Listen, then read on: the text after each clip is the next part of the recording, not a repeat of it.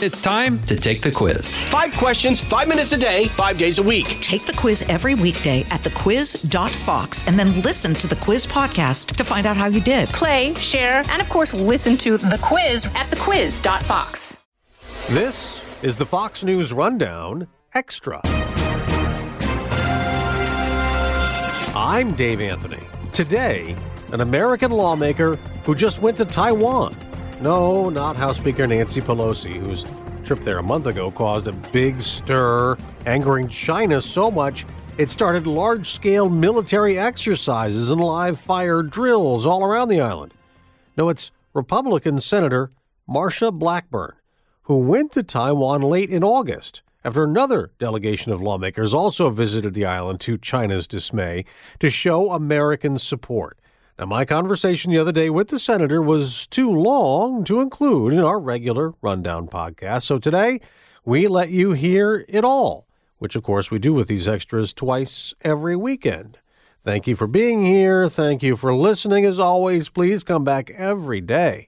And now, Republican Senator Marsha Blackburn from Tennessee on the Fox News Rundown Extra. Joining us again on the Fox News Rundown is Senator Marsha Blackburn, a Republican from Tennessee, who is just back from a trip to Taiwan, the latest American lawmaker to go to the island that, of course, China considers its own territory, and it has been a big issue really all month with House Speaker Nancy Pelosi's trip to Taiwan several weeks ago. Senator, thank you very much for joining us.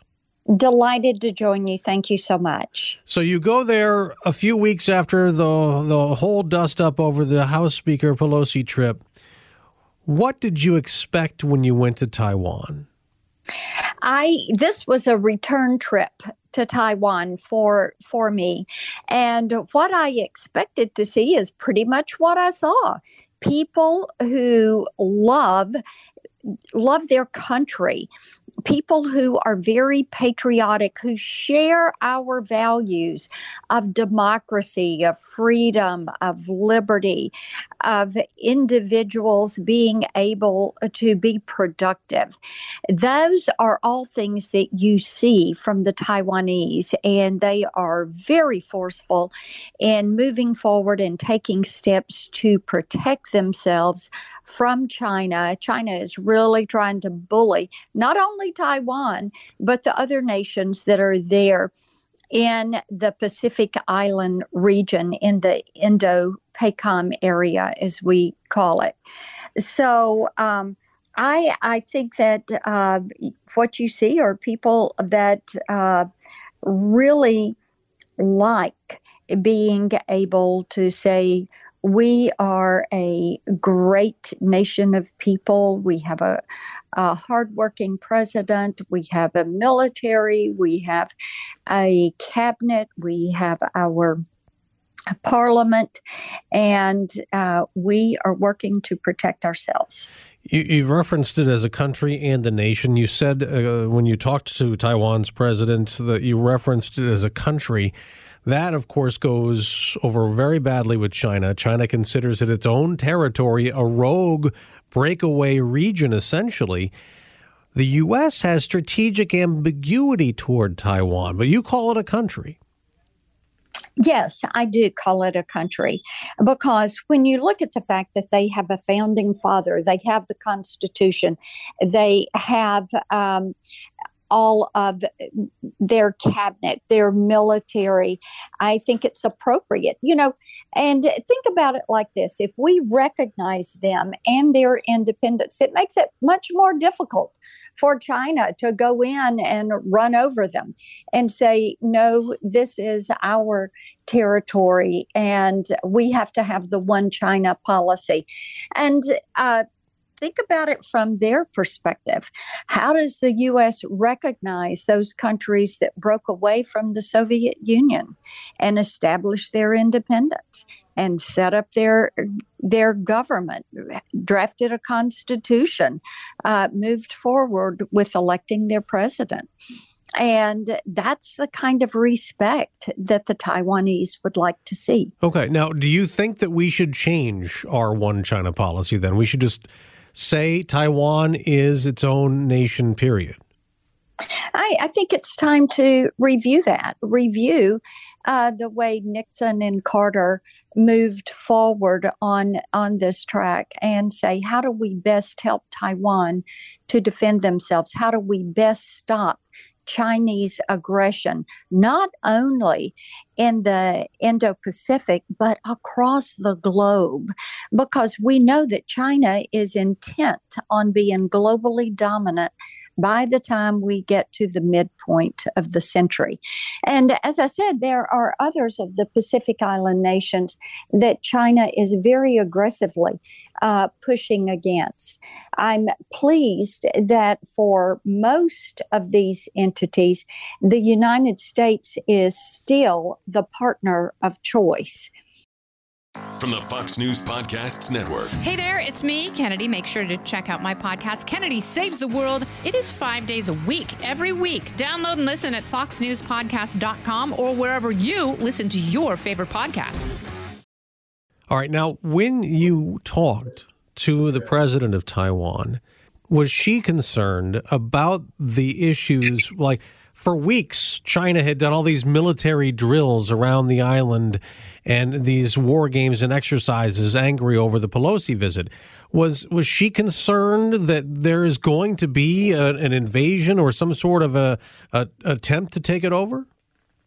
I think the best thing to say is they are very watchful and very mindful. And they are watching the aggressiveness of Taiwan and of China against Taiwan, and meeting with the president, with their National Security Council, with the foreign minister.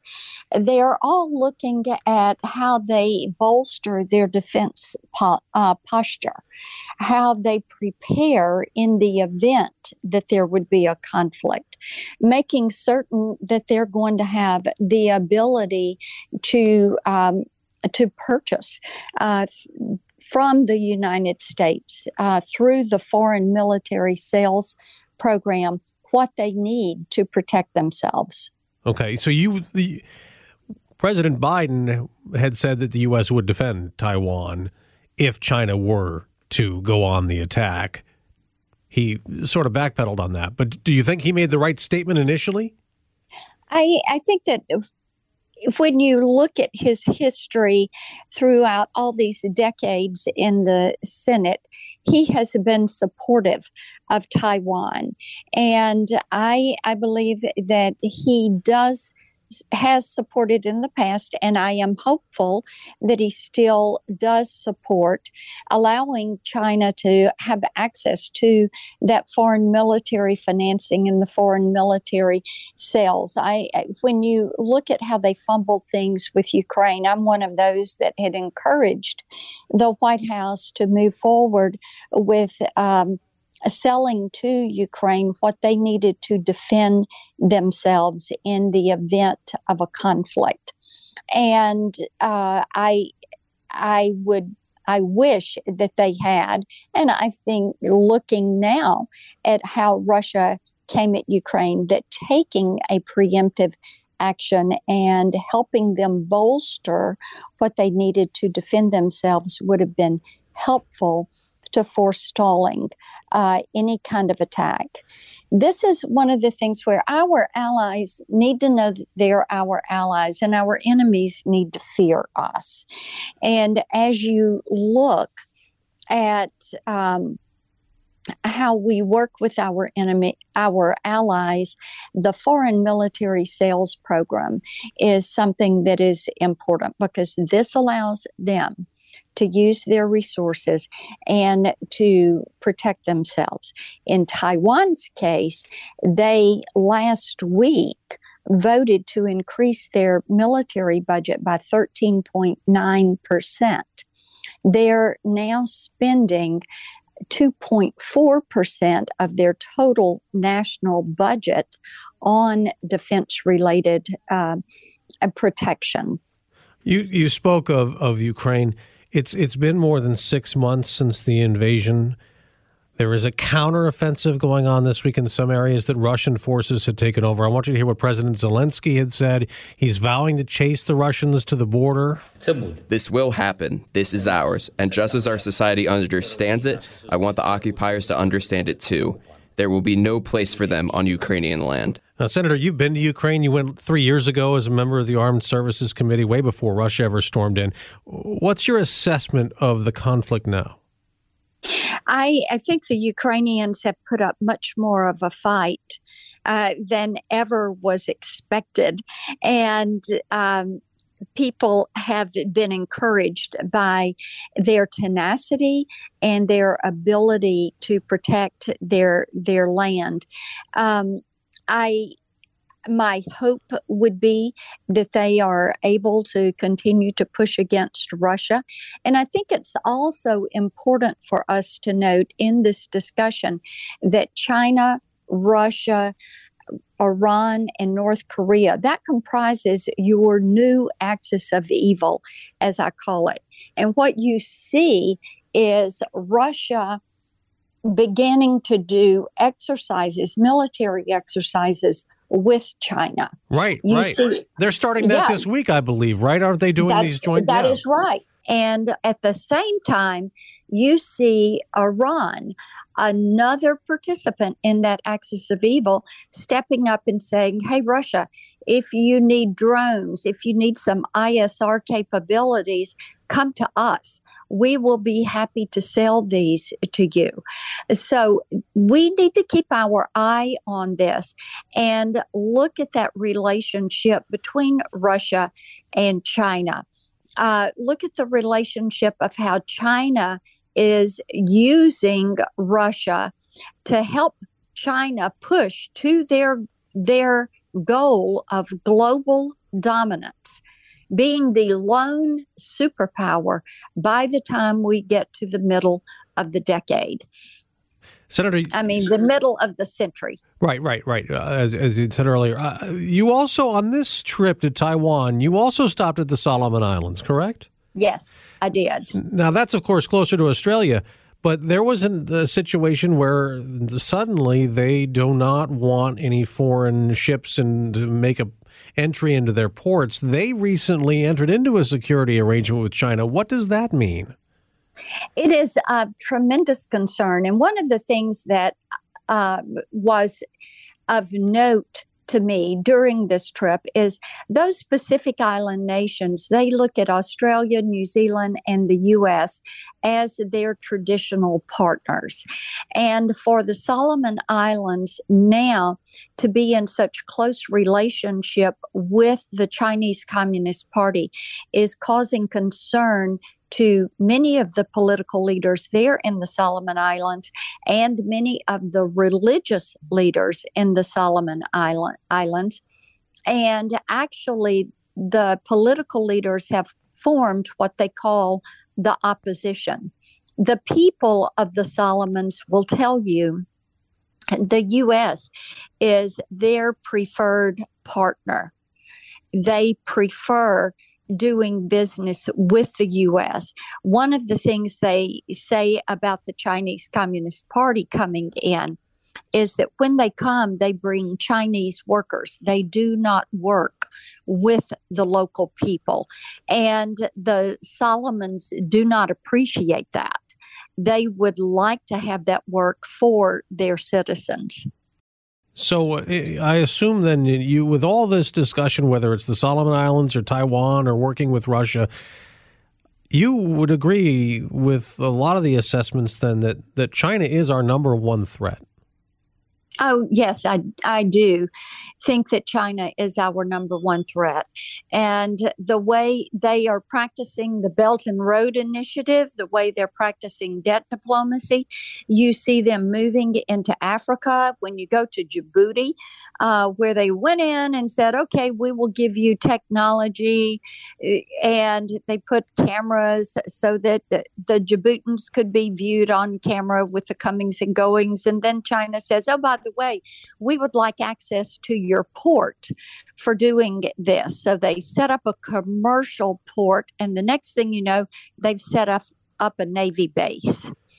So they're doing the same thing when you look at what they've done in Sri Lanka, you look at what they're trying to do down in South America. This is a push to put their naval bases and their infrastructure in place as they push to global dominance.